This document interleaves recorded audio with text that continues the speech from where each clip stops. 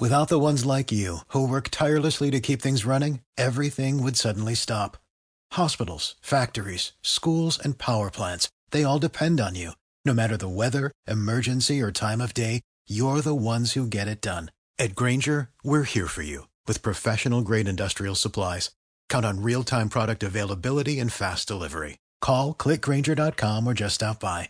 Granger, for the ones who get it done. All right, we are recording. So today is March 20th, 2016.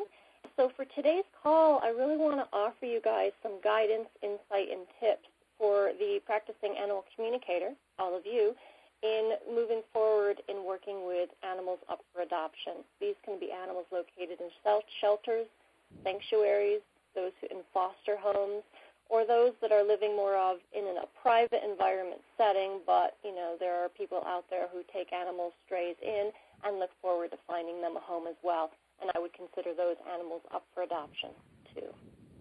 So let me just give you a little bit of background. Most of you on the call who have registered are familiar with my background. Some of you may not so much. So I've been practicing animal communication since I learned it back in 2005, went professional in 2006. But in regards to this particular call, when I first got out of high school, I went into college not knowing anything about animal communication, and I pursued a veterinary technician career, which allowed me to work in small animal vet clinics, but especially offered me the opportunity to eventually work in a SPCA in New York. It was a no-kill facility. I was asked to be in charge of the cats and kittens, in that aspect of the facility. There was another gal who was in charge of the dogs.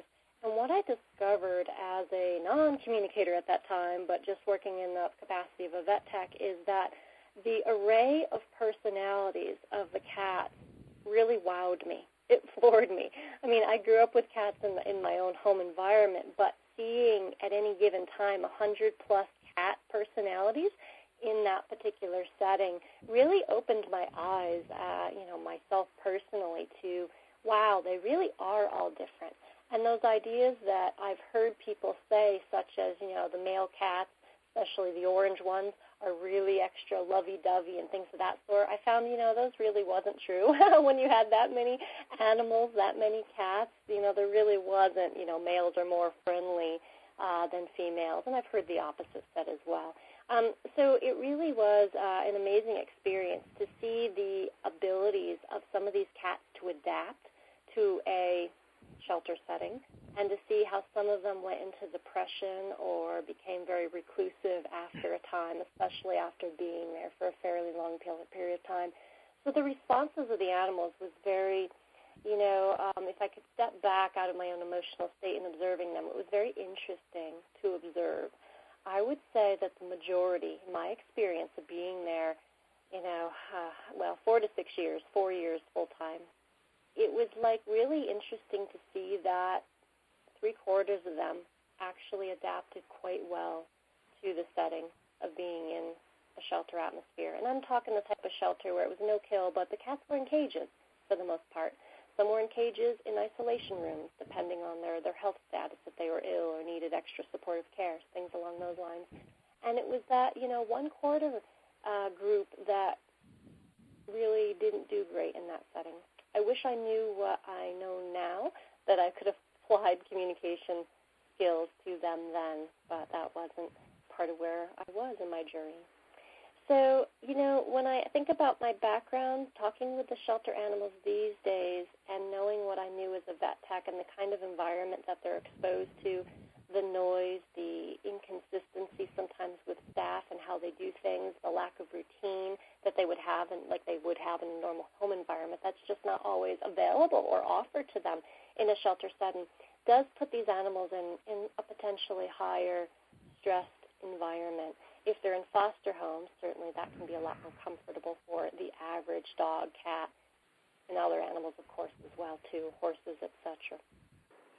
So talking about the practical reasons of why one might want to actually communicate with shelter animals, there's a whole bunch of them. The most obvious one, and probably why you're on the call, is to help them get adopted. when we communicate with the shelter animals, we can find out what their preferences are, their likes, their dislikes, what they think they can feel successful and satisfied in a certain home environment. For example, some cats and dogs prefer environments that are more calming, that lack children, and others want the social atmosphere of engaging with their own kind. So you've got everything out there as far as interest goes, and you find out simply by asking them.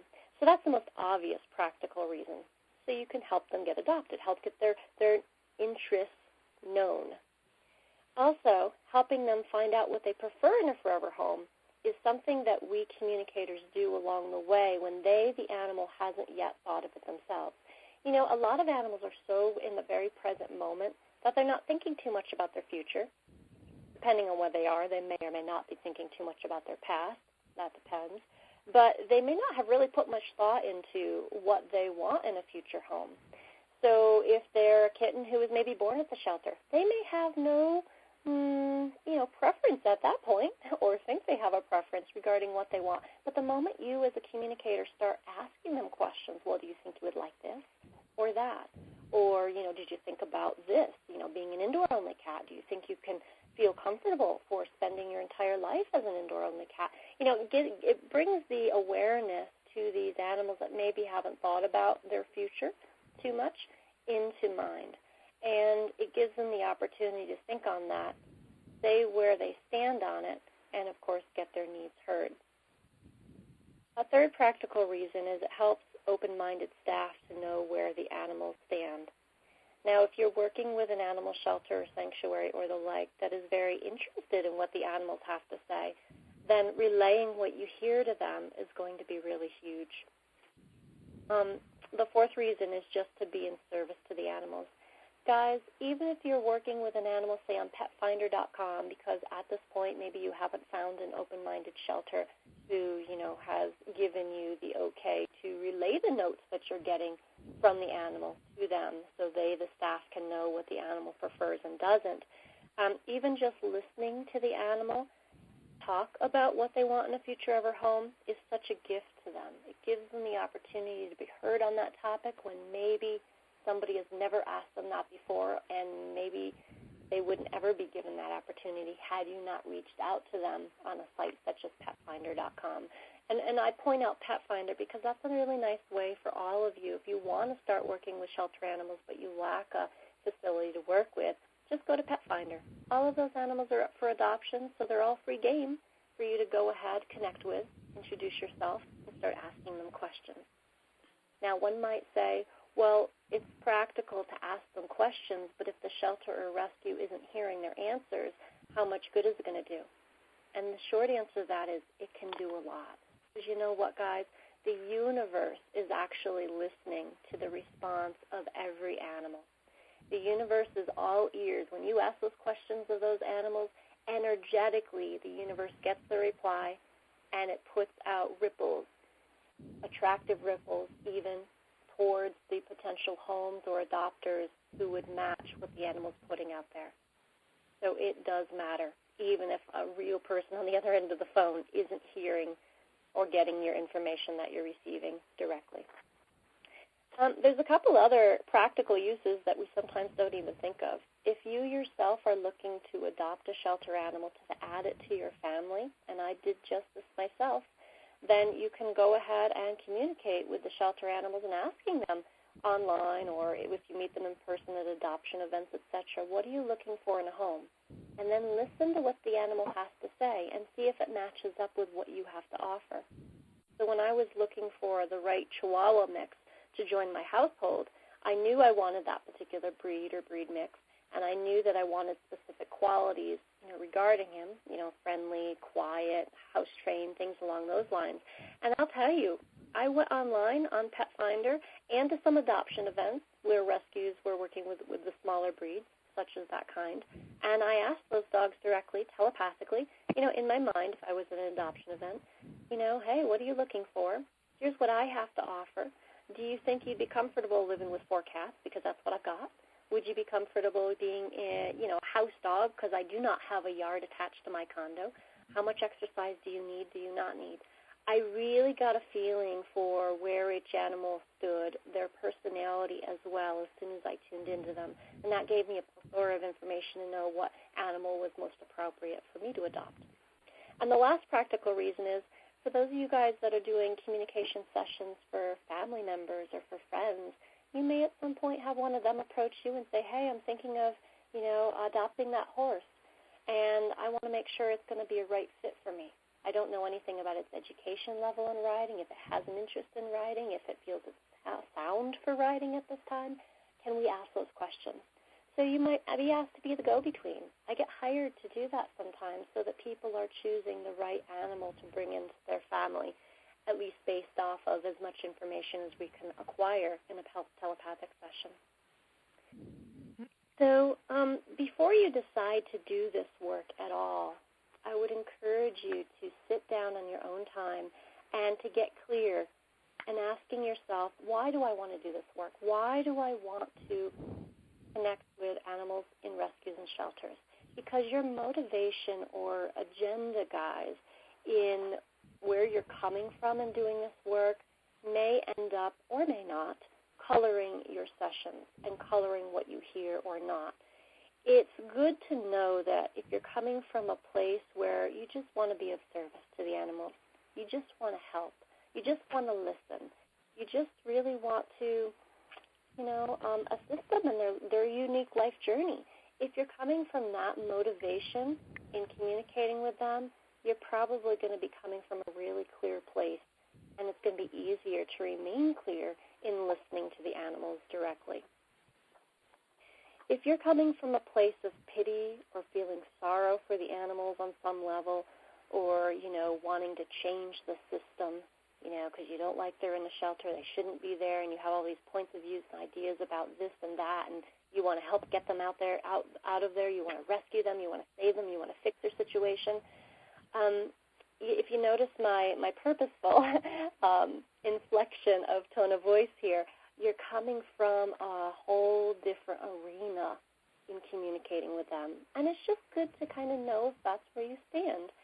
Because if you come from that arena of judgment of their situation or of them or of the people who potentially put the animal in the shelter or relinquished it, etc., then you've got some judgment that may end up coming in and coloring what you desire to be a clear communication with the animals.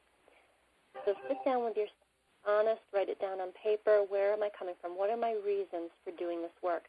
Because as you write down your list, whatever comes to you is going to be, if you're working from an honest perspective, it's going to be really brilliant for you to see. Hey, here's where I stand right now, and I can see that I really don't like the fact that animals in our shelters, especially kill shelters, I can't stand that idea, and I want to help get them out to rescue them, to save their life. Okay?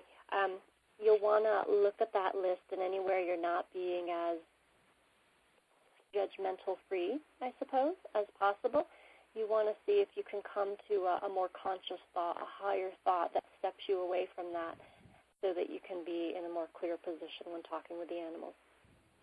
If your agenda in communicating with them is to save them or fix their problem, I will tell you, gang, that you're disrespecting them on a soul level, whether you realize it or not. I kind of look at that as when we look at one another, humans or animals, as victims, we forget that on a soul level they're as equal as any of you and I are. They are equal beings that just happen to be born with 4 legs and a tail. Okay? When we see them as, poor thing, poor animals, when we see them as victims, we are actually doing a one-up on them. We are saying, I'm in a better position and you're not, which is still judgment. And judgment, guys, is going to potentially kill the clarity of the communication session, hence why I mention it. One way that I view the animals in shelters, and I will tell you, there are times that my own judgments come up too. I'm human.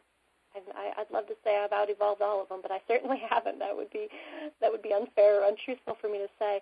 In those moments when I catch myself going, that's a really tough or terrible situation that animal's in, then what I do is I like to take a step back from that thought. Okay, and I know that my thoughts create my emotions. So if I take a step back from that thought then my emotion of poor animal or pity for them or victim, seeing them as a victim, is going to allow me to step farther from that as well. And when I take a step back, I can then say, you know what, to myself, they're animals who are having a unique life experience. And there is a bigger scheme or bigger picture going on that's bigger than me, bigger than this animal, bigger than the situation the animal's in, bigger than the people who put the animal in that position potentially, or the people who are trying to, the shelter or rescue, trying to get them out of that position. There is a bigger plan in place that I'm not privy to. And I don't know, and nor am I going to pretend to always understand why things happen as they happen. And yet I'm going to trust that there's something in this animal's unique life journey, soul journey, that is just perfect. This situation, as ugly as it may be, is just perfect for them and in their personal soul growth, and perhaps even in the soul growth of the people who come in contact with the animal in this situation. Sometimes in life, for people and animals, we have to encounter the duality side of life, where the duality is the negative aspect instead of the positive aspect. That would be the opposite side of the duality. Where we sometimes have to encounter the negative in order to appreciate, understand, or even attract the positive. Sometimes we've got to get clear on what we don't want, and that happens for animals as well as the people as well. And so I just kind of like to point out, if I step into the communication session from the standpoint of this being is having a unique journey, and I'm not going to judge their journey as ugly, bad, or wrong, or terrible. If I can do that, then I can be a clear communicator, and they're going to sense that I am coming from the most loving, unconditionally loving place that I can come from in communicating with them. Pity, guys, is not unconditional love. Pity has a very dense vibration to it. You're going to get a lot further in being of highest service to the animals when you can be in a space of unconditional love versus in a place of pity or something else. All right. So seeing the animals as equals is huge in going into the communication with experiences with them.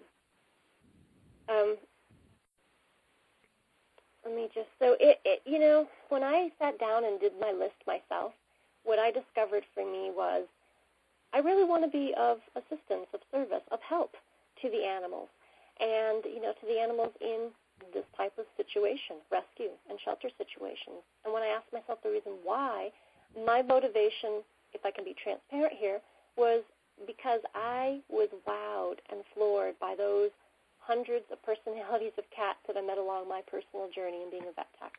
And even though I wasn't communicating with them at that time telepathically, I was still so impressed. And as a result, up to this point in time, I still have such gratitude for them that I feel like I'm at this point still giving back in a way that feels so good for me. I'm giving back to the animals, shelter animals, that changed my life at one point when I was in my early 20s.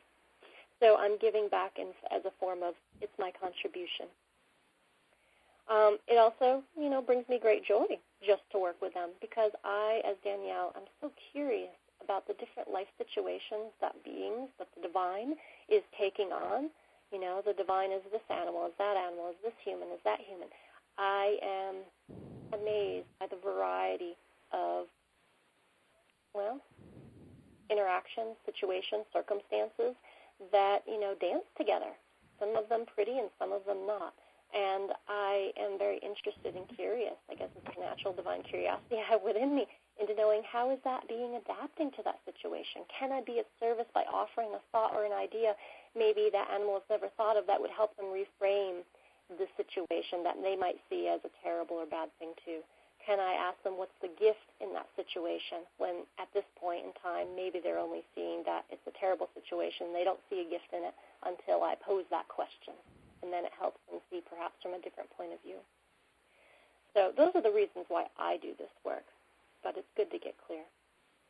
Now, if anybody has a question at any point along the call, if you hit *6, it should raise your hand on my board. And I say should because this conference call line sometimes changes the way they do things. if your hand has been raised and you're not hearing me call on you, just go ahead and, when it feels right, interrupt me, because obviously that feature isn't working at this moment. All right, so why talking with such animals can be pivotal to getting them adopted. Here's the explanation of why.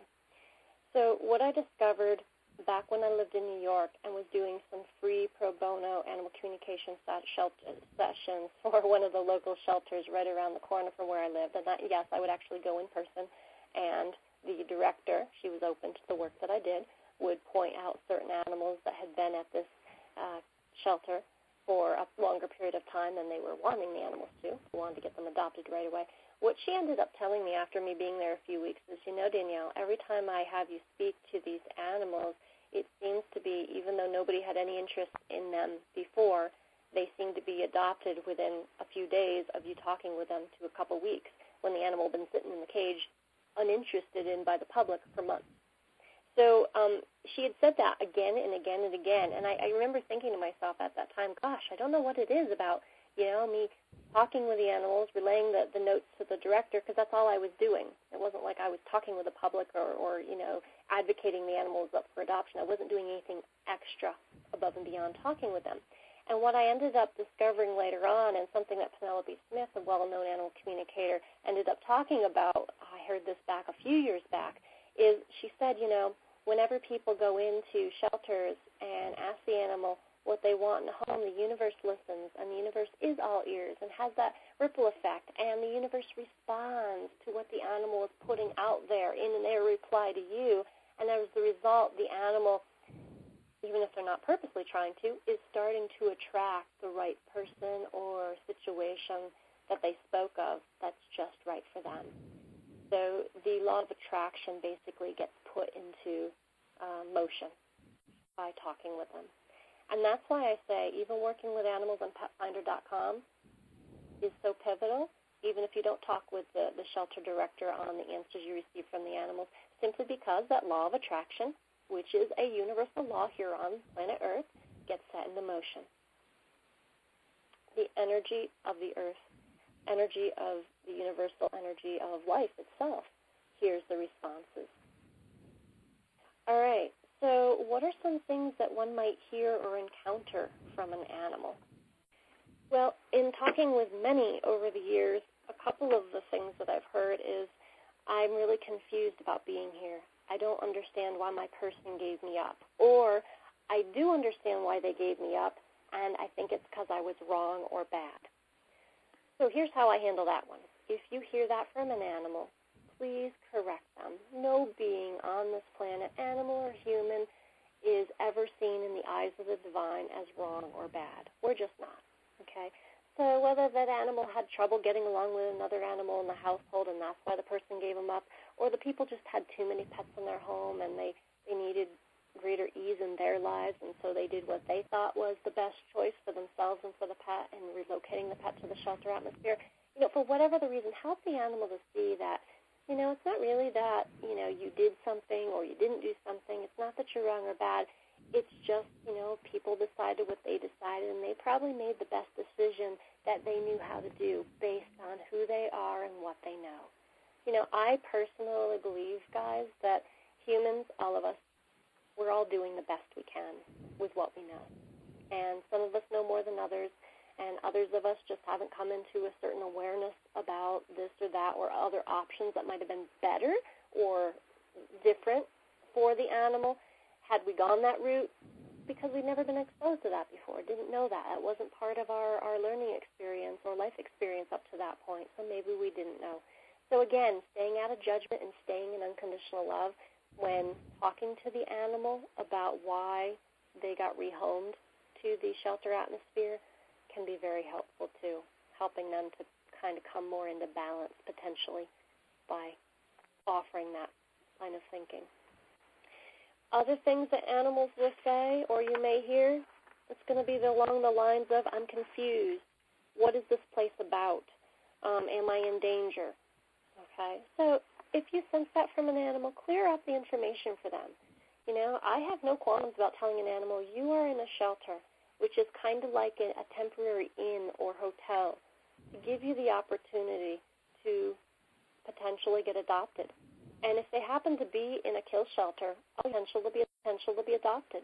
And depending on if it feels right or not, I may tell them the animals that do not end up finding the right match for them or who end up not getting chosen or selected for adoption, then this is a kill shelter, so you may eventually be released from body into spirit. I will tell you guys, there are animals out there, of course, who want to stay in their body, just like we want to stay in our bodies. We want to continue on with this life. Most of us are enjoying it. But there's also animals out there that are going to be like, oh, okay. So if that happens, the animals just kind of have an awareness, an innate knowing that all is well. They understand that revolving in and out of a body is kind of a repeat sort of pattern, especially because most of them have experienced that in the past and have an innate recall or understanding that even if I lose my body in this lifetime, I'm still going to be able to come back and reincarnate into a new body. So it's not as detrimental to them a lot of times to explain to them, hey, you may end up losing this body in this circumstance if you don't get adopted. A lot of people think, a lot of humans, rescue people are like, oh, that's going to be terrible for them to hear. Don't tell them that. And I'm like, you know what? Be honest. Honesty is coming from a place of truth, and truth is in alignment with the divine. So I'm here to offer these animals the best truth as I know it to help them make whatever choices they're going to make from it. I don't want to tell them lies for them to create their life or make choices from.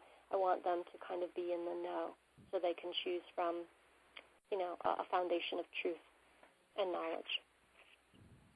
Other things that I'll hear from the animals that you may encounter, they may be emotionally upset or fearful or even aggressive with people. They may not want to be there, and they may tell you that, get me out of here. You may hear things like that as well. And again, your job as a communicator is just to talk with them, maybe help them see what the gift is in that circumstance, help them to see from a different point of view, because if you can help them to see from a different point of view, since our point of views are our thoughts and beliefs create our emotions, if you help them see from a different point of view, you can help them to shift their emotional state potentially out of fear, aggression, worry, and upset. Sometimes I find that the animals also explain that they don't understand the intentions of the staff or even the public around them, and you need to explain that to them. Okay, the public is there to kind of see if you are the right match for them, or if another animal near you is the right match for them. Or the shelter staff is here to care for your physical needs, to offer shelter, food, and water. They really are potentially limited animal on time in what they can offer as far as TLC, touch, the emotional bonding that I suspect you would desire. They are really catering to the most basic needs of you at this time. And it's your job, animal, to catch the eye or attract and use your body language to indicate to the public, especially people that really you're interested in, use your body language to let them know you're interested in them. Make it obvious. Make it clear to them. And sometimes animals need to be informed of different suggested ways of how they can use their body language in showing or demonstrating to a person that they're interested in being taken home by them. That dog may need to be told, sit down, don't jump. Be calm, don't bark. That horse may need to be told, stand by that person. Don't turn around and give them your butt. That cat might need to be invited to the idea of, don't bite. Keep your teeth in your mouth. Keep your claws in your paws. And consider being calm and relaxed and allow touch as is comfortable for you. Demonstrate to them you're interested in them. And what I say to those animals, guys, when I say when you encounter a person who's interested in you or seems to be interested in you and you're not interested in them, then in a kind way, make it obvious you're disinterested. I'll often tell dogs or cats to, sit down or give their butt or their back to the and act like they're not even in the room. Total ignoring. I'll tell horses something similar. Act like, you could care less that they're there. But I do not ever encourage the animals to claw, bite, kick, or anything of that sort, because that could potentially put them into danger. Okay. All right. If you have any questions, it's *6. Raise your hand. I do want to share a story here about an encounter with an animal who I spoke with many years ago. It was an orange kitten in one of the no-kill shelters, actually, that I was at. And one of the volunteers asked me to speak to the kitten because it was very ill. They'd been trying to treat it with antibiotics for a couple weeks. It was probably about 3 months old, and they actually had, or felt they had, somebody, a potential adopter, lined up for it, and all they needed to do was help that kitten get better, get stable, so they could adopt it out. And they asked me to communicate with the kitten. What I discovered is the kitten was adamant. He said to me, I'm not interested in being adopted. I'm not interested in this body. I actually have plans on leaving this body and reincarnating to become a white cat in a domestic setting home where I'll be born to a mother cat who's in a house. That's what I want. And I explained to this kitten, the shelter's point of view. Okay, I understand and honor your point of view, but here's what the shelter has a home probably lined up for you if you're willing to come around and they can help you get healthy. And the kitten was like, not interested.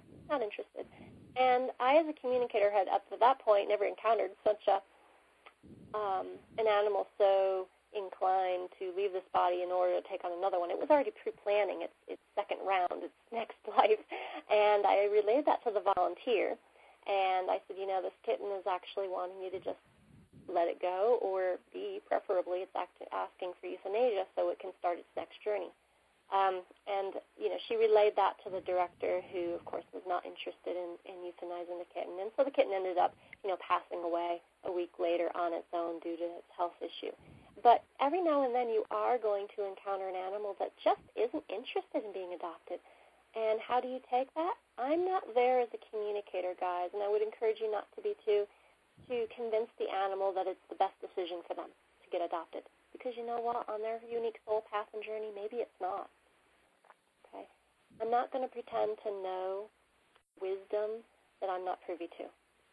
I will offer them, here's where the shelter stands, maybe even I'll offer them my 2 cents, but with that said, I will honor and respect where they stand too. All right. So how do you support animals from a distance? So let's say you had done some communication with a shelter animal, and you found that they were really shy in that environment or really sad, and maybe you were able to relay that information to the shelter staff, and maybe you weren't. How can you support them from here on out post-communication? One of the easiest ways, guys, and I've done this in the past, is one of 2 things. One, I will energetically sit and send them love. It doesn't take more than a minute. But I'll create that emotion of love like you feel when you're loving your own pets. I will emit that from my heart, and I will invite that energy to surround and be within the body of the animal that I have in mind. The energy of love, guys, is such a high vibration. It can shift, it can change things, and that animal can use that energy in whatever way they see fit on the soul level. They can use it to change their circumstances or to have, a new thought, an epiphany, an awakening. They can use it in whatever way they desire. But sending love is something one can always do, and it doesn't require a communication session with them. The second thing is I'll tune in and I'll check in with them briefly. I might say, hey, how you doing today? Or I might, instead of inviting them into conversation, I might say, hi, this is Danielle. We spoke a few days ago, and I know you were really sad, and I really just wanted to let you know that I care about you, and I love you, and I wish the absolute best in your unique life journey. Sometimes I'll just send them a blessing with my words. Okay. A third way you certainly could handle that is check in with them and inquire how they're doing that day and troubleshoot with them. Talk with them about their feelings, just like you would to, a human friend, your best friend. You can help them move through that at times by just being there for them. Kind of like the equivalent of holding their hand, being there for them along the way. And, do that for as long as it feels appropriate. Another thought here, the types of questions that you ask the animals. Now, I did send you all a list of questions that I kind of look at as a basic set of questions one could pose to an animal up for adoption. However, you might read that and say, I've got some other questions in mind that really resonate for me even better that I'd want to ask an animal, and that's fine too. Ask whatever questions really, seem to match well with you and in communicating with you as animals, because you're coming from your own truth in approaching the conversation. But there are some key questions that I've got on there, such as, what do you want as far as living with another animal of your own kind? Do you want to live with another friendly dog, friendly cat, friendly horse, or do you want to be the only pet? And why is that? I always like to ask them the why after many of these questions, even though I didn't write why in following each one, because it helps me to understand the animal's motivation in where they're coming from, and it can give me more information to ask another potentially really great question that the universe hears the response to. Other really great questions, asking them, do you want to live with children? That can be key and huge for some of these animals. How quiet or active or noisy a home do you like? There are some dogs out there I've spoken to that want lots of commotion, lots of excitement, lots of children, lots of play partners, and they're totally fine with noise. Not every animal needs or seeks a quiet kind of atmosphere, but you don't know till you ask. And here's the thing about write-ups, guys. If you go on petfinder.com and you read the write-ups of the animals on there, I'll encourage you to take it with a grain of salt, because that's the perspective of a human who may or may not have direct contact with that animal. I know the dog rescue that I work with, wonderful rescue group. We fosters of the dogs are asked to submit information on the pets, but that somebody else designated in the rescue group who's a volunteer actually takes all that information and writes it up. So things can potentially, when you've got a middleman in between, get misconstrued, misunderstood, exaggerated.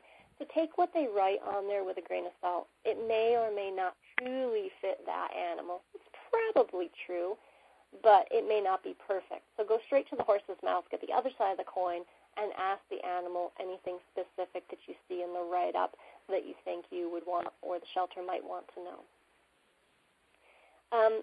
In asking those animals those list of questions, remember, you don't need permission.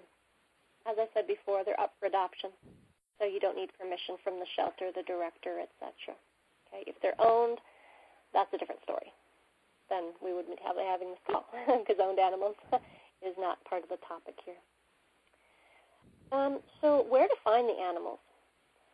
When I first started having an interest in communicating with those in rescues, I actually sent out probably 15 letters to local shelters and rescues, introducing them to who I was, and it was a mailed-out kind of letter, and I sent it to all the directors of the shelter, and I indicated in the letter what I do, how I felt that communicating with some of their adoptable pets may be of service to them, the shelter, and I waited to hear back.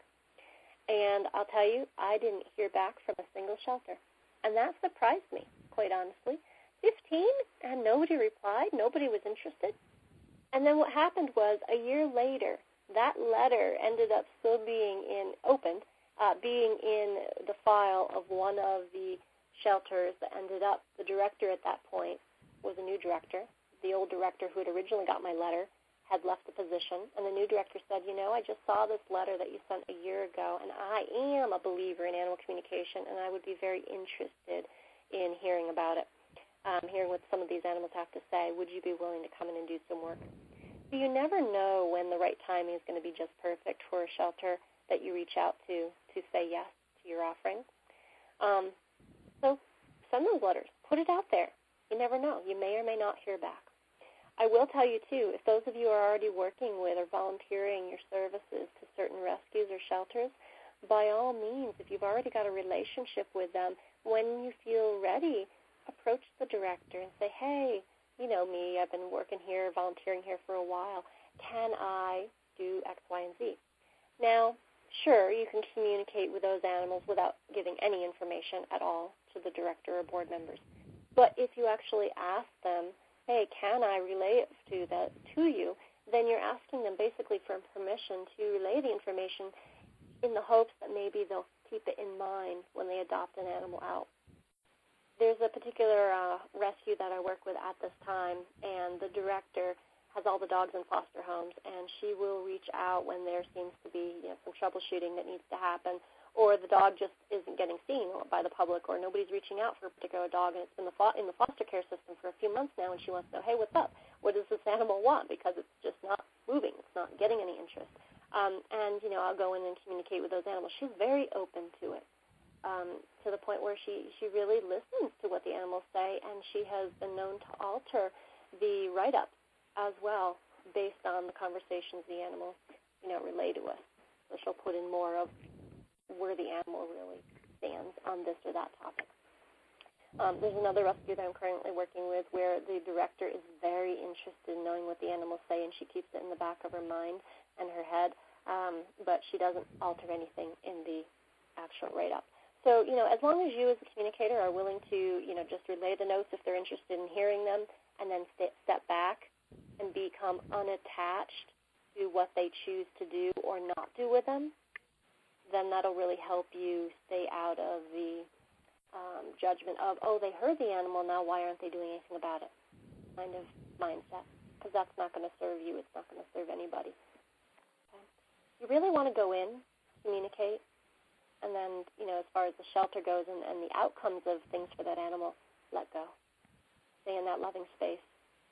Hold the animal in loving space, and then let go.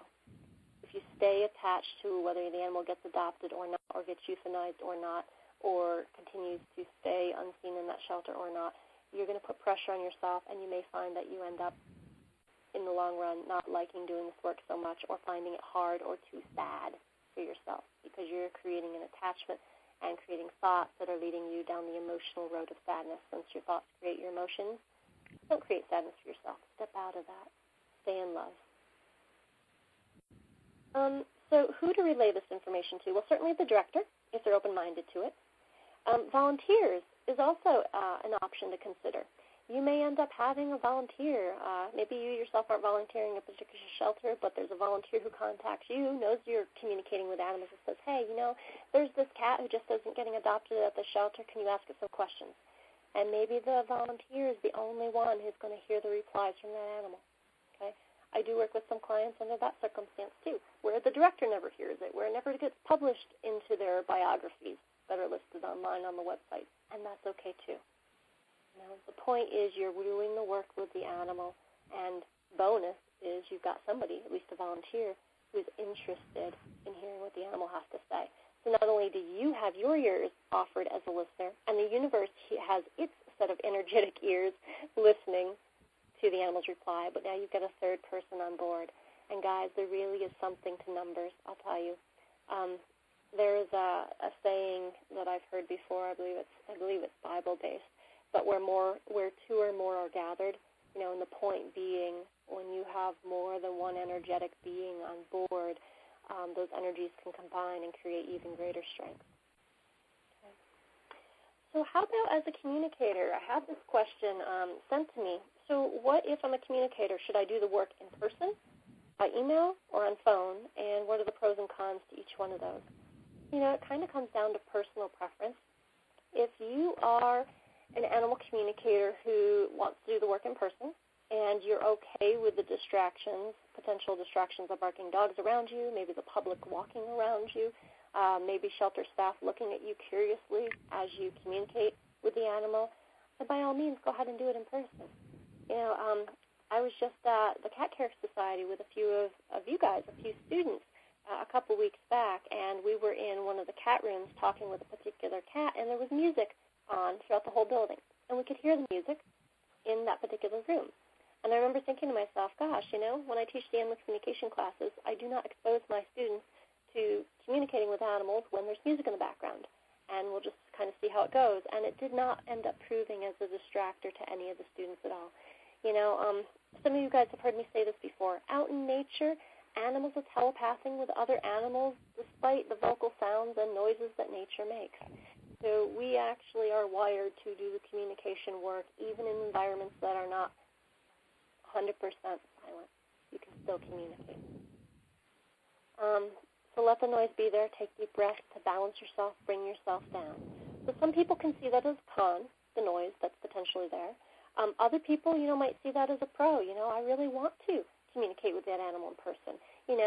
I've been in a situation where the shelter was like, yeah, I want you to communicate with that dog. And the dog kennel where this dog was so noisy. So what I ended up doing, and I was given the okay to, was to go into that particular kennel and sit with that dog with my notebook and paper and to take notes. For me, just kind of being in the kennel helped me to use my focus, my intention to communicate with that dog despite the array of barking that was going on around me. So that helped me to focus more. Another thing you can often ask them to do is, can I take that dog for a walk? Now, if you take the shelter dog for a walk, it may end up wanting to sniff and pull, and that might be a distraction for you. But maybe they can put it in an outdoor kennel where you can sit outside. Or look at that animal and then go ahead outside where it is quiet, sit on a picnic bench or on the curb and communicate with the animal from that quiet environment outdoors. If you're doing it by email, you'll want to get the information on that animal if you are working with a director or a volunteer. So get the animal's name, age, breed, gender, all the usual stuff you would need to connect to the animal, including a photo. And you may, if working by email, want to ask the shelter staff, do you have any questions in particular you want me to ask them? Since you're not working with them in person and you don't have them on the phone, there may be something they really want to know, but until you prompt them of, person, is there something you really want to know from this particular animal, or request it to not do something, animal, you may not want to jump up, in your kennel dog when people are walking by, because that turns a lot of people off when they're browsing dogs to consider to add to their life, So just inquire and ask. You'll often get information back. If you're working with them by phone, oftentimes I'll have a volunteer on the phone with me, or the director themselves with me, or one of the staff members who's been kind of appointed as a representative by the director to work with me. And, I'll ask the same thing. I'll ask the questions of the animals that I think the shelter wants to know, and, of course, ask the shelter staff member, is there something that you want to ask in particular? And oftentimes they have things as well.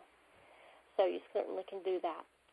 What I tried to do in the beginning that did not end up working for me, maybe it will for you, but originally I said to the director of the shelter who wanted me to come in and do the pro bono sections way back when in person, I asked her, would you be willing to stand beside me so you can hear what the animal has to say firsthand? And she originally said yes, but then, she ended up getting pulled because she's very busy. The setting of the environment is, limiting sometimes for the staff being available to listen right then and there to what the animal has to say, because they've got work to do, they've got things to do, people to attend to, the public, etc.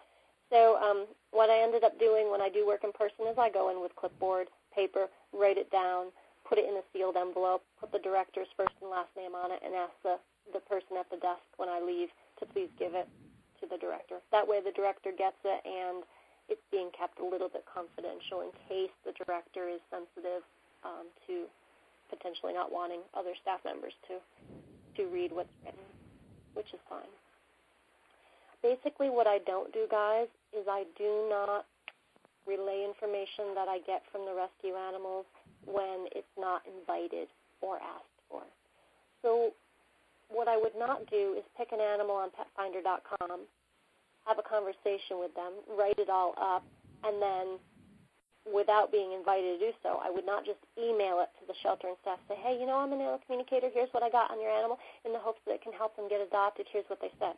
Because you never know who's on the other end, if they're open to communication, if they're not. Some people, have some very interesting points of view about this work, not being from the divine. They think it's the opposite. And I never want to step on anybody's toes. So don't offer the information if you're not invited. You can always ask if they're interested. There has been a time or two in the past year where I've seen, usually on Facebook, an animal that is in a dire situation, but they're in a rescue setting, and, the people are usually looking for volunteers to donate money to their health, and things of that sort, or their injury, etc.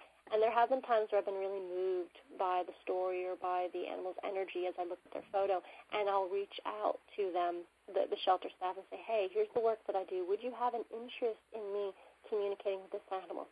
And what I've discovered in doing that, the rare times that I have, is I've had, I'd say about 25% of the time, the people will write back, oh, yes, please, we would love your offer of the free service.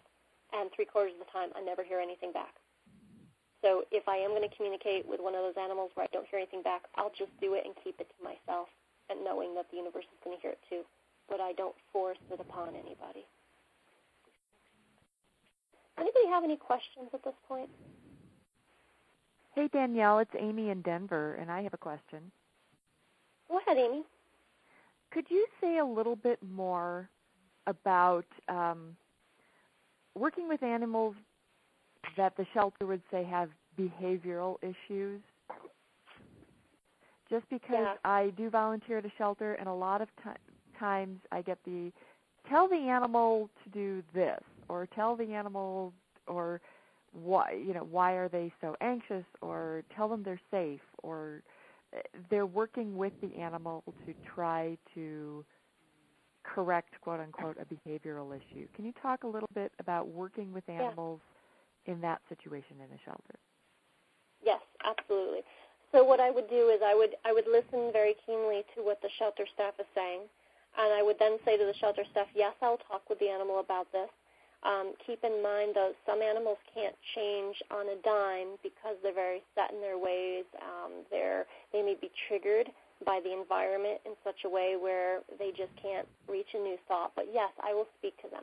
So I kind of let the shelter know up front that, hey, I'll speak with them, but I'm not attached to the outcome. And maybe you wouldn't want to be too, because they may or may not change.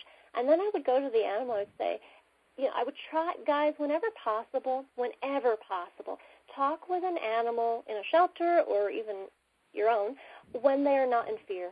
It's very difficult, I've discovered, for an animal in fear to communicate with us. Sometimes they get kind of shut down, locked down. They don't have the freedom of thinking and thought that they always do. I find you can still communicate with them, but you may not get very much or get very far, get anywhere with them in a kind of lengthy kind of way. So, I would just approach it, Amy, introduce myself to the animal, and set my intention to them, let them know why I'm communicating with them, why I'm talking with them, why I'm reaching out to them in the first place. And then I would go right into, here's where the shelter, first I would ask, do you understand you're in a shelter and what this is about and that you're up for adoption? I would kind of, want to get some basics. Does the animal even know what's going on? Ideas cleared up first so I know where they stand. I would offer the information that the animal might be missing or lacking, and then I would proceed into letting them know where the shelter staff stands on that particular behavior. So, I'll give you a great example. So one of the rescues had me speak with twice a particular dog, and he had been adopted out into homes 3 times and returned. 2 of those times he'd been returned for nipping people. He hadn't drawn blood, but he had nipped. And the second time that they had me communicate was because the behavior problem was such where the director had actually brought him in to the veterinarian to have him get his shots because they were, lining him up for a potential 4th home, and he needed to be updated. And what she saw firsthand was the dog became very stressed in that environment and ended up biting, not just a nip, but biting the actual vet staff. So she had him at that point, brought him home in a cage, in a kennel that the staff had available to them. And she called me and she's like, you got to tell him he can't bite people. He's nipped before. He bit the vet. I don't know what we need to do with him at this point. So that was a very big behavior issue that she wanted to communicate with him. So, with that particular dog, I explained to him the position, where the human culture was coming from, how dog bites can affect us, how we see dogs who bite. We see them as untrustworthy. I basically showed him the point of view of humans. I also got his point of view in each of those situations, why he did that particular behavior, so I could honor him and see where he was, relayed that all to the director, and then I offered him suggestions of alternate behaviors that he could perhaps consider instead. And, Amy, that's key right there for all of you. Offer the animal substitute or replacement behaviors that they could consider doing instead of behavior X, Y, and Z that the shelter doesn't care for. Sometimes our animal friends don't know they can do anything else. For a cat that's shy, you might want to say, shy animal, I am not here to make you change as a being, but the shelter staff says that you putting out the shy vibe is making people overlook you, and that may require you to stay here longer versus getting adopted, and the shelter staff would love to see you in a home. Do you have an interest in that? Okay, yes or no, listen to what the animal says, see where they stand, ask them more questions, and then go and say, animal, if you end up finding somebody that you think you might have an interest in and you're willing to be brave and step beyond the shyness, here are some behaviors you may wish to utilize in that moment. Perhaps if you don't feel like you can be touched, because that's asking too much of you, maybe you could, instead of hiding back in the corner, you could stand up and stretch and then sit and gaze at people. Or maybe you could stand up, stretch, and walk around in a circle so they can see a 360-degree view of you. Maybe you can lay out and sprawl out in a relaxed kind of way, or show your body, basically anything but hiding. Okay, shy cats tend to want to hide. So by inviting them to do something different, you're exposing them to another way of being that they can consider choosing. With the dogs that are jumping in the kennel as people walk by, I explain to them, that behavior is a turnoff for many people. So instead, what you might want to do to draw attention, if that's what you're after, and if you're not just, doing guarding of your kennel, which some dogs will do, is maybe just kind of, if you are going to jump up and lick through the cage bars, or jump up and be quiet vocally, or jump up and gaze to them and cock your head and look cute. Do you know how to look cute? How do you look cute? And the animal will give you some suggestions in the past of how they know they've successfully looked cute for people, and ask them to show those cute behaviors. So it's really about finding out their motivation, why they're doing it, and presenting them with another alternative to consider. And what they choose to do with it or not is up to them. Does that help, Amy? Yes, very much so. Thank you. Okay. Yeah, you're welcome. I like to use the verbiage, animals, keep your teeth in your mouth, and cats, your claws in your paws. Dogs, keep your paws on the floor. Okay? I like to say that in more of a, tell them what to do with their body part as a suggestion versus no jump, no bite, no scratch. Okay? The word no can be a funny thing. Sometimes it doesn't translate to all animals as clearly as we'd like it to, especially telepathically. So, you can say no, and whenever I do say no telepathically, 9 times out of 10, to make it super clear, is I'll send them the same image of putting an X over them using their teeth outside their mouth on a human, skin or on human clothing. I'll use the visual along with it to make sure they understand I'm crystal clear, just in case they might miss the verbal, no, don't do that type of thing. Does anybody have another question around this topic or anything else? Okay, then we're going to keep going. So, email, phone, and in-person sessions, do what interests you. It's really important when you're doing this work to continue to do what interests you and what you feel most successful in doing, because it's going to hold your interest. For me personally, I rarely do email sessions with shelter animals, with rescues, if I don't have to, or even with clients these days, because I find it very boring. I really enjoy the interaction and the follow-up questions and the actual material. I can get more material from an animal because I can speak it and say it on the phone in person or on the phone a lot quicker than I can type it. So do what interests you to hold your interest in doing the work, of course. Set yourself up for success, whether it be in person, on the phone, or via email. So what do you do if an animal has something standing in the way of being adopted? Okay. So sometimes I will ask an animal, and there's a question actually on that handout that I gave you. I asked the question number 3, are you open to being adopted? Is there anything stopping you? I like to ask questions along those lines, because if there is something stopping them, then I want to know about it so that maybe I can offer them a different point of view. Or maybe it's just the misunderstanding they have on their end, that if you kind of set them right with what the correct information of the truth is, then their energetic block that they're putting out there to getting adopted or getting seen by the public will kind of dissolve by the wayside. So if you have an animal that says, I don't want to be adopted unless the other animal in the cage, that I'm with gets adopted with me, then, that may be a huge energetic thing that prevents the 2 dogs, for example, being seen. I'll give you a case in point. So a volunteer called And she says, these two dogs just came in. They were found roaming around, probably lost. I have been trying for weeks now to locate their owners with no luck. They obviously are in love with each other, and the shelter thinks it's going to be easier to adopt them out separate versus together. And I, the volunteer, feel in my heart they really need to go together because they seem bonded. Can you talk with these animals for me? So I indeed talked with them, and what I discovered that it was more of a parent-child relationship that these two female dogs had with each other. And the one taking on the mother role was like, I must stay with my child. And when I talked with the dog taking on the child role, her perspective was, I can actually get adopted comfortably into a home without my mom dog, but there's also a part of me that knows mom is not going to thrive if I am not with her. So I think I should probably get adopted with her. So that was the perspective of the two dogs. Well, lo and behold, nobody was observing these two dogs visibly on their website or any place. They weren't getting seen. They weren't getting inquiries.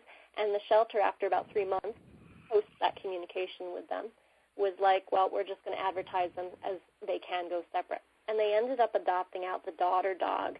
And what happened was she got returned 24 hours later because the people who adopted her said this dog was very fine and friendly in the shelter. Yes, we saw the other one. We just wanted one dog. We took her home, and all she did was pace and scratch at the front door, and taking her outside or for a walk was a very mild distraction for her. She kept just wanting to, leave the house. And it got to the point where they couldn't even sleep that night. The dog was just that adamant. So, and what was happening, meanwhile, back at the shelter was the mother, the dog who was taking on the mother role, was doing everything she could to try to escape the kennel staff, the shelter out, the backyard kennel. She was, for months before, while she was in the presence of the dog taking on the daughter role, she hadn't attempted any escapes at all. So when they brought the daughter dog back, they put them together, and then, of course, they realized, well, based on behavior, we really do need to adopt them out together. So that's eventually what did happen. So sometimes you're going to find there is something standing in the way. Talk with them about it. See where the animal stands. Sometimes, like in that instance, with the dog taking on the mother role, I just couldn't invite her to see from a different perspective because she felt that that's really what she needed. She needed that second dog to finish out its lifetime with her. Okay. Sometimes the animals will say things like, I really miss my prior person. My person dumped me here at the shelter or left me, or aren't they coming back for me? I'm very sad. I've talked with animals where their people went into a nursing home, okay, or the person died, and, it's just not a situation where it's possible for the animal to go back, and that animal's so sad, so depressed. And, in that situation, I talk with them. It's kind of like counseling, guys, just like you would counsel your human best friend. What are some words that you might say? And only you know what those words are in that moment, because every session with every animal is so customized, so unique. So you really got to offer them, whatever feels right in that moment. What I'll sometimes offer is the point of view of, so it appears that your person went into a nursing home or they've passed away, and so they have come to completion, it looks like, in their relationship with you in a physical way. Do you, animal, have an interest in expanding your world and expanding your way of being with a new person who you could potentially contribute all that love that you had for person A now into person B, into this new family? Sometimes the animals don't even think that they can transfer their love over. And it's not like asking them to stop loving, obviously. They're first people or first family. But it's kind of like, can you continue to expand beyond the love you had for them in a new way with new individuals? I've had some animals actually say, I never thought about that.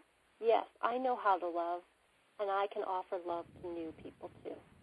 But they had to kind of have that presented to them to consider. They didn't come to it on their own. If they feel that there's a health issue, standing in the way. So I'll give you another great example. A couple weeks ago, a client called, a volunteer called, director. She's actually the volunteering director. She has a bunch of cats in her house that are all up for adoption. She is a nonprofit, 301c. And she said, I have this cat who seems very ill. She's going to the vet later today, I've had her in care for 3 months. Her person actually did go into a retirement home. She came into my, my open house, kind of the setting the woman has for her shelter environment, the house. The cats get to roam wherever they want freely. She came into the environment feeling very outgoing. She let me touch her and pet her, a few months ago. And now, I noticed she kind of became withdrawn, and now she's seemingly very, very ill. Can you tell me what's going on? Because I'd like to get her better and get her adopted. She's only 6. So I talked with the cat, and what I discovered was the cat expected that somebody, loving from the original household was going to come back and pick her up. She had an understanding that her person, was no longer available, but she just thought one of the other people in the family who she knew, human-wise, was going to come get her.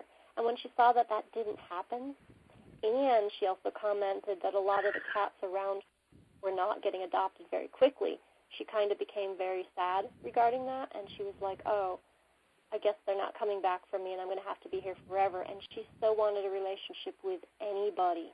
She would have taken anybody in a one-on-one situation. And so because that didn't happen, she ended up becoming very ill.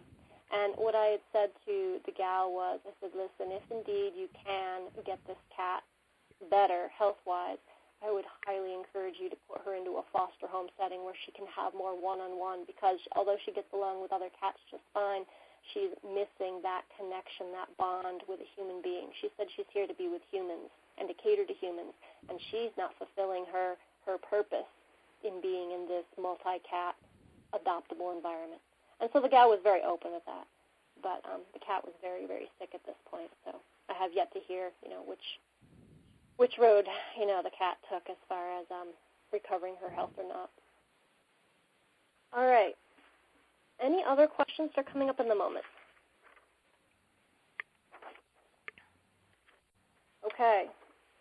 So, advice when you discover potentially that an animal you just had a communication session with, you just discovered is about to be euthanized. All right. So I have talked with some animals, and, maybe it was a behavior issue. The shelter originally came forward to me to talk with the animal on, or health issue, or whatever the case may be. And later on, I end up finding out they're going to euthanize that animal. Okay, how do I, as the communicator, deal with that? What do I do about it, if anything at all? You got to sit and see what feels right for you. But in the past, what I've done is I've actually gotten calm myself. And even though I may not like what I hear or like the choices that, the shelter is going to choose, I will calm myself, get to a space of neutrality and peace, and then oftentimes I will tune into that animal on my own time and just, relay the information that I heard. And, sometimes I'll apologize. I'll say, I'm sorry that the staff is making this mistake. I wish it could be another way, but I love you enough to be honest enough with you on what's going on. So when you do leave this body, perhaps when you reincarnate into a new one, you may wish to be more selective about the kind of circumstances you want to put yourself to be born into. So maybe, you won't have this repeat. And I'll often listen to where they stand on it, and they may not like it. I've heard some animals say, I don't agree. I don't want to leave this body at this time. And, I just offer them whatever I can. Often it's love. That love, again. Listening to a model communication is actually what I want to offer you guys next, just a demonstration. So I went on petfinder.com last night, and it confirmed on their website that Missy, the dog that I sent you a photo of, is up for adoption. She is a Australian cattle dog, blue heeler mix. She's female. She's of that brindle coloring and size. She's up for adoption in Wyoming. Now, I am going to read you the description they wrote on her profile. It says about Missy. Hello, my name is Missy, and I'm a 3-year-old spayed female. I'm super sweet and loving, but would prefer a home with no small children. I'm a very well-behaved dog, but do not like to be left alone outside. I'm hoping to find a loving forever home. So there's a couple things that I'm going to want to especially inquire with her about based on the write-up. I'm going to ask her about the small children. Where does she really stand on that? Because maybe, or maybe not, they are accurate in the description they wrote here. Doesn't like to be left alone outside by herself. That's something also I want to inquire with her on. So I have previously connected with her last night, let her know what I'm doing here on this call, asked her if she'd be willing to let me use her as a demonstration. She said that was fine, but I did not actually go down the list of questions in advance, so I'm going to be doing it live in the moment, just so you guys can get a hear of, you know, what we may encounter and where we might need to deviate as a result off of the line of questions that I've provided you with. So let's go ahead and do that now. So let me just call her in. So Missy, please. She says, oh, you're that girl from last night. Yes, so my name is Danielle, and I am here to ask you some questions on what you believe you'd like in a future forever home and to learn more about you. Because as I talk with you, the universe hears your replies, and the law of attraction can be set into motion and will potentially help you attract that ideal even quicker. She shows me an image of jumping up and down, saying, yay, she's excited about that. All right, so first question, and I'm going to use it right off down the line of that list of questions I sent you. So one, so Missy, do you understand why you're at the shelter rescue, or in this case foster home? Do you understand why you're at the shelter? She says, I'm here to be adopted. Okay, so the second half of question one reads, explain what you understand. She says to be adopted, she says, means people come and look at me, and people smile and sometimes give me treats. Okay, do you think it means anything more than that? She says, well, I've seen other dogs go home when they get adopted, so I think it means going home too, but I've not experienced that. Is that what it means? She now asks me.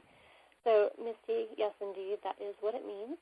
To be adopted means that, yes, people would come visit you, see if you're a match. They would hang out with you, observe your body language. You would present yourself to them. They'd see how you be with them, and vice versa. And to be adopted means you would go home with them, and they would offer you shelter, food, TLC, companionship, and, you know, potentially a forever home.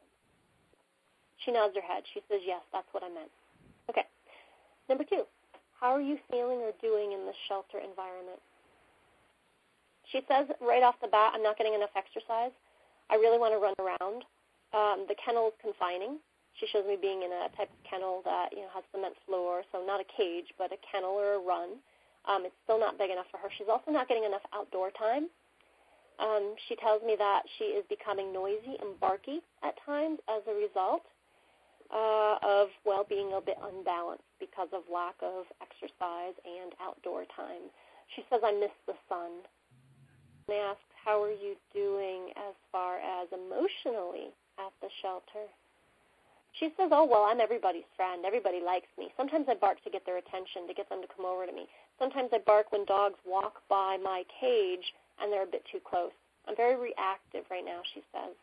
When I ask, now this is where I would deviate. Okay, based on what she says, guys, I'm going to deviate a minute off the question list. So, Missy, how do you feel about other dogs if you weren't in your cage? She says, when I'm balanced and I'm relaxed, I don't mind other dogs. I'm pretty friendly with them. I do prefer to do things with people. She says, but other dogs, especially if they're not loud, not barky, like me, she says, are more her preference. Okay. So that's me as a communicator, guys, finding out, is this dog usually barky at other dogs, or is it because of the environment that she's, you know, being triggered into barking? And it feels like it's more the latter. So 3, are you open to being adopted? She says, oh, yes. I'm ready to go home. I love car rides, too. Okay. And is there anything stopping you from being adopted? She says, well, the people, they don't stop by and say hello to me enough. They go on looking for, she thinks they're looking for smaller dogs. So I'm going to point out to her here, I'm going to offer a bit of insight. So what I've discovered in the past, Missy, is that when dogs in their cage bark at people who are passing by, sometimes those people misinterpret that barking and are kind of turned off by it. So if I could offer you the substitute behavior of, instead of barking, maybe just, if you have to jump up on the cage wall, do so, but in silence. Turn your barker off and just watch them. They may end up stopping and, you know, petting you or giving you attention or checking you out. She says, I've done that before. She found it wasn't very effective. I'm going to encourage her to do it again anyway, and let her know that barking sometimes turns many people off, and they just want to walk by quicker and get away from the noisy dog. I see her wheels turning, which for me, anytime I get that image, is about the animals thinking about that, even though they haven't took it on hook, line, and sinker as their own adopted belief at this point, and that's okay. I've offered her a new idea. She can choose to do with it what she wants. Or what do you seek in your ideal home? She's looking for a yard, lots of space to run, a big yard that's enclosed where she doesn't have to be tethered to a leash or a tie-out so she can run free. She's looking for somebody to play toys with her, play tug toy games with her especially. She shows me the image of playing with games with people outdoors. She's really seeking the outdoors. When I ask what else in your ideal home, people who are going to let me sleep inside and go outside anytime I want to. They're not going to tie me up, and they're not going to keep me in a cage. Okay, so that's going to make me deviate from the questions again, guys. So I want to know, out of curiosity, how would you feel about being crated, say, just at nighttime or when people were not home? How would you feel about that, since that's cage-like? She's not interested in that at all. She shows me being like, ugh, not a great idea for me. It would remind me of being in a cage. I've been in here too long. Not interested. All right, so question 5. Would you prefer to live with one person, a couple, or a family with children? She's preferring multiples. When I ask, so multiples like adults, she says yes, those. How about children? She says not interested. She thinks the staff doesn't trust her with children, so she's picking that up from them as well. When I ask, so are you trustworthy with children? She says, I don't always understand why they grab things. Like, children can be grabby with their hands. I don't want my tail grabbed. She shows me being skittering away from a child, not skittering in fear, but more skittering like, I just don't want to be near you, lack of interest. So teenagers, how would you feel about living with teenagers? Here's a 13-year-old and older. She says, you call them children? I'm going to let her know some people do. She says, I don't consider them children. They're young adults. I can handle them, especially if they're going to play tug or frisbee with me. All right, what are you after in the preferences you've chosen regarding family? She says, I'm looking for people who are going to play outside with me a lot. I'm looking for people who are going to exercise me outside. Now, at this point, guys, she has not mentioned walks at all, which at this point a lot of dogs will. So I'm going to ask her directly, is it important for you to get a walk so I can understand your exercise needs? She says, oh, yeah, but people don't like to walk me. I'm too strong. Okay, so she's picked that up from people, guys. I'm going to let her know that, in the right environment with the right people and maybe even the right education or training, you may end up finding people who like walking you. Would you like that then? She says, yeah, but she's more interested in having a huge backyard to roam freely. Okay. So would you prefer to share your home with another friendly dog? She'd prefer to be the only one. When I ask why. Because she really wants all the playtime to herself, and she hopes people will really, really play with her. Would you want to share your home with a friendly cat? Okay, so what I do here for this one, guys, is I present her the image of a friendly cat, say, sitting in the middle of the living room, and I kind of show her that image, and then I kind of back off, and I see what she does in the image, which will be information I need to know. I see her approaching the cat warily, and as soon as the cat does anything that indicates it's hissy or scared or fearful, goes into Halloween cat pose, I see this dog wanting to play with it and chase it. So what I would say to a shelter staff member or director or volunteer is, based on what I'm getting from this dog, I personally, as Danielle, wouldn't put it in a home with a cat, because what I'm getting is a little bit too stressful for the cat, potentially. I mean, it may not end up being that way long term after the dog and cat get to know each other, but initially, I personally wouldn't choose that kind of home for it. 7, how much exercise do you need on a regular basis to keep you happy? This dog says, I want lots of exercise, but again, mostly in a huge backyard. I can exercise myself. I want to run. I want to sniff the ground. I want to, put my nose underneath bushes and look for rodents and rabbits and squirrels in the backyard. Okay. Any other kind of exercise needs? He says, I don't think so. Okay. 8, what kind of interaction do you seek with your future person or people? She's really looking for play. That comes up yet again. That's really important to her. What else? She is looking for people who are going to allow her to be indoors laying down. She shows me the image of being laying down on the floor beside a comfy living room chair where people are allowing her to be with them as a family member. What does this mean as well? She says, I don't want to be kept separate. I want to be part of the family, with the family. She desires to hang out with them quite a bit. She shows me, in a large home, she wouldn't just kind of go off and be aloof or independent like some dogs may be. She would want to really stick around to where the action's happening because she doesn't want to miss a trick, especially if there's food involved in that particular home. So she'd be one of those dogs I might say to a shelter. My impression is she's one of those dogs who's going to really want to be a central part of the hub of the family.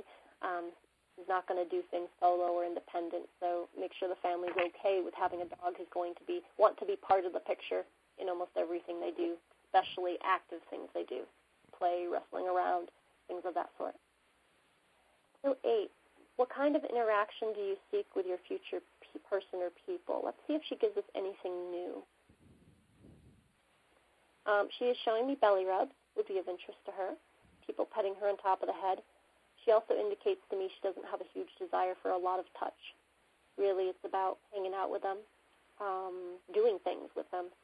Doing things to her is action-based and not so much touch-based. Okay, so 9, how much social time do you seek with your future person or people? She says, well, I want them to live with me. And I'm going to say yes. I'm sure that would probably happen 99% of the time.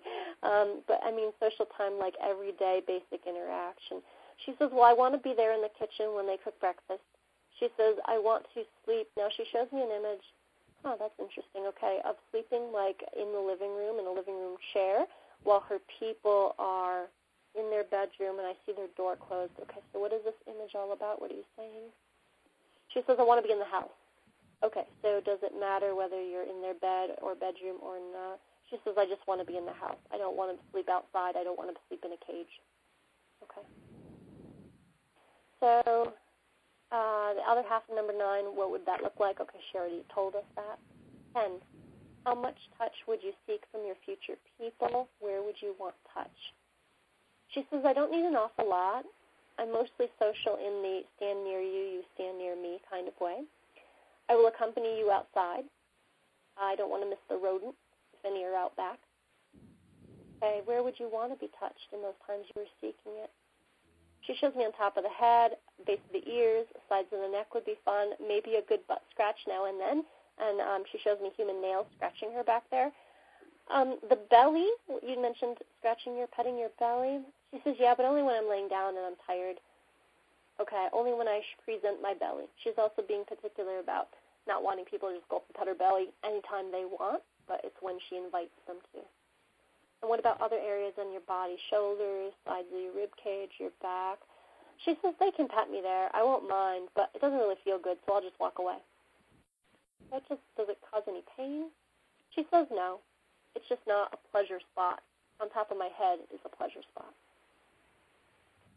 All right, so number 11. What will it take for you to bond with your future people? She says playtime, roughhousing, and sleeping in their house. Okay. 12. What jobs might you wish to take on in your future home? She says, I want to bark at things outside. I want to see what's out there. Okay. And when I ask what other jobs, she has no suggestion. She goes quiet. Okay. So here is an example where I'm not hearing she wants to be guard dog, where I'm not hearing, she's not even mentioning, one-on-one kind of relationship with a person or companion dog. She just kind of wants to be part of a family and be seen as an equal, and that's good enough for her. She doesn't have a huge list of, I want this and this and this and this, like some animals will. 13, anything else you wish to tell me? She says, will you adopt me?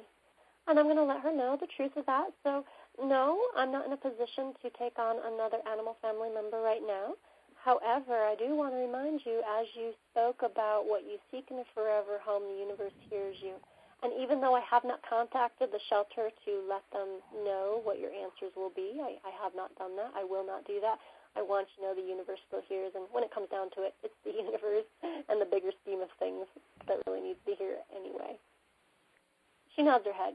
She says, I'll eventually get home. This dog is emotionally, guys, very optimistic. She knows it'll happen eventually. She's not in sadness, nor anger, nor desperation to get out from the shelter environment she's at right now. She's doing pretty good there. Now, on that list of questions, you'll see 3 more sections below the 13 questions.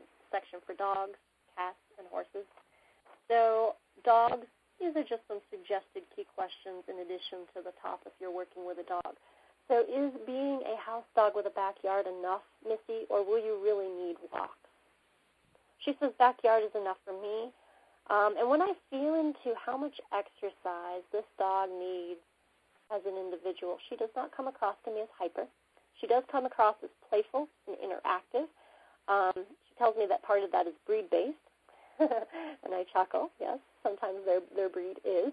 However, she's very smart, and she doesn't need to run willy-nilly or kind of do activities that are, she says, unmeaningful. So she doesn't need, again, she says walks are not necessary if she has a huge backyard and people are willing to interact with her in it. What kind of toys do you prefer?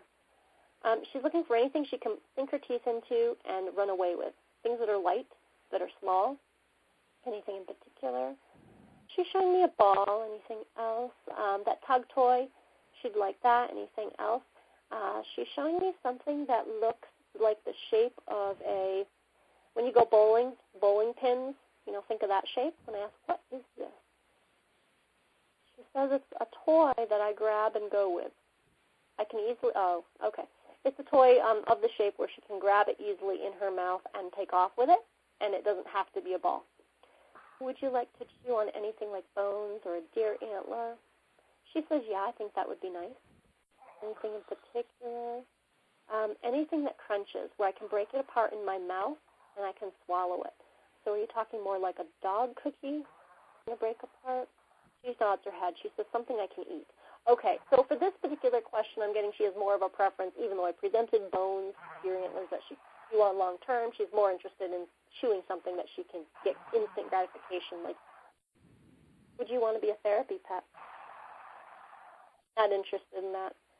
Would you want to do agility? She says if it involves activities and there's a whistle, she likes the sound of whistles. She thinks that might be fun. Okay, any other sport with your person? She doesn't have a suggestion because she doesn't know what other sports are out there. So there's Frisbee. She says, yes, maybe that would be fun. I see her grabbing these toys and going. I do not see her retrieving them. So that's something that I might tell a shelter, future people, if they want to play with her, they may have to teach her to return with the toy. Or do you just want to be a house pet? She says, that sounds about right. I want to be a house dog and a backyard dog. Very good. So I'm going to go ahead and thank her. Thank you, Missy, for talking with me. And I wish you the best in attracting this future home. She says you're welcome. She's very willing to. All right. So do you guys have any questions before I go through a few what-if scenarios?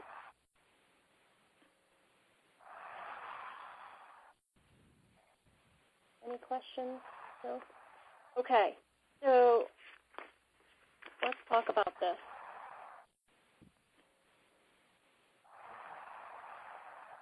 So what if you're in a situation where an animal's vocalizing and you're in person there and it's making it challenging for you, the communicator here? My suggestion is just simply go ahead and step out of the environment that is distracting you. It's challenging to communicate anyway. Set yourself up for success and be in that communication setting where you can hear them. Okay? As simple as that. Change the setting so you can do the work. Okay?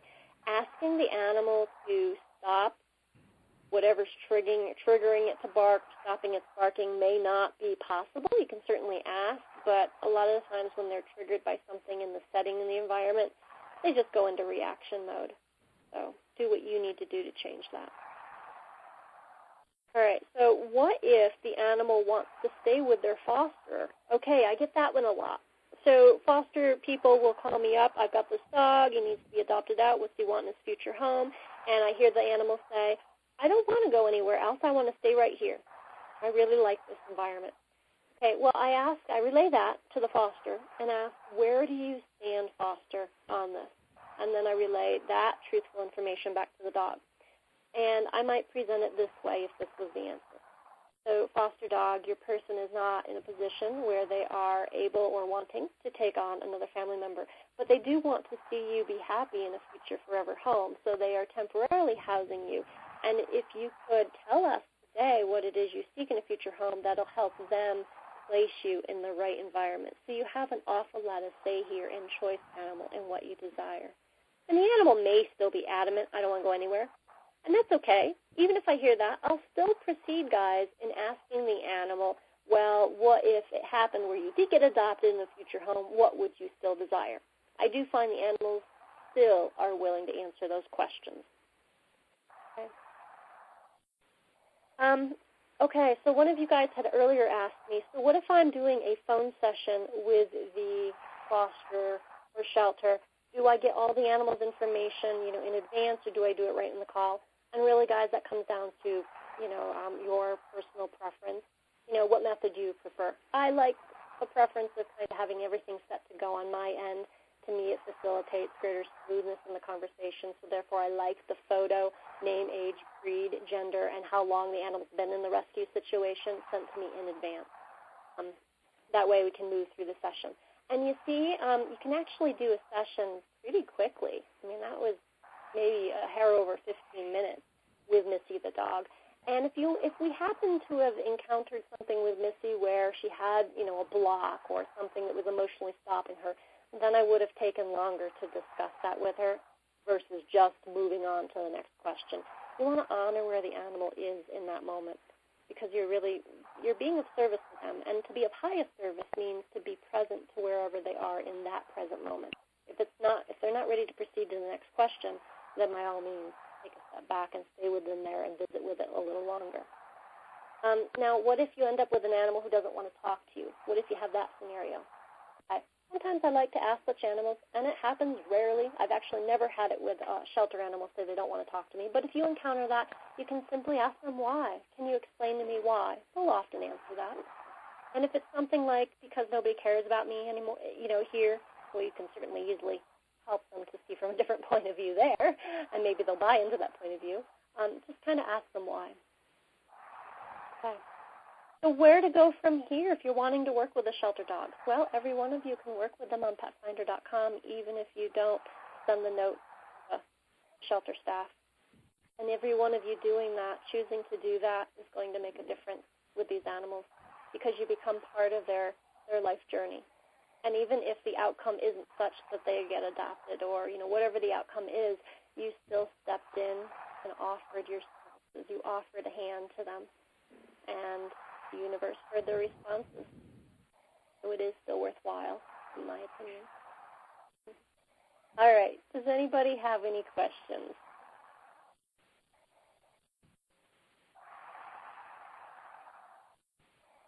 No questions? Yeah. All right. And as we wrap up here, just know that you can change these questions, modify them to any species. You can use these questions with guinea pigs and farm goats up for adoption and horses and cattle.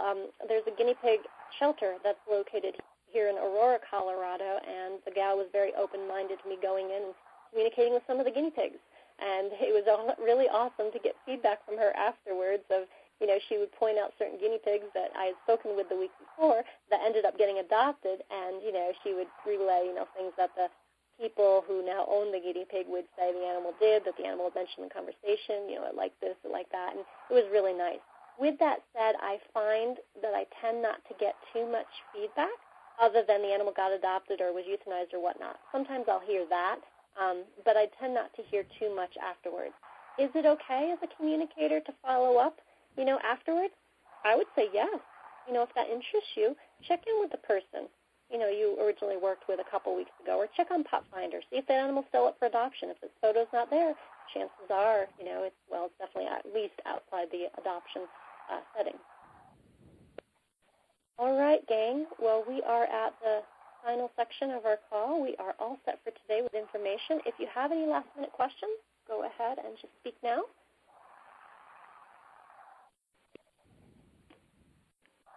All right, then we are set. If you think of something in hindsight, feel free to email it to me. I wish you all a great day and take care. Thank you. Thanks, Danielle. Thank you. Thank you, You're Danielle. welcome. Bye-bye. Bye-bye.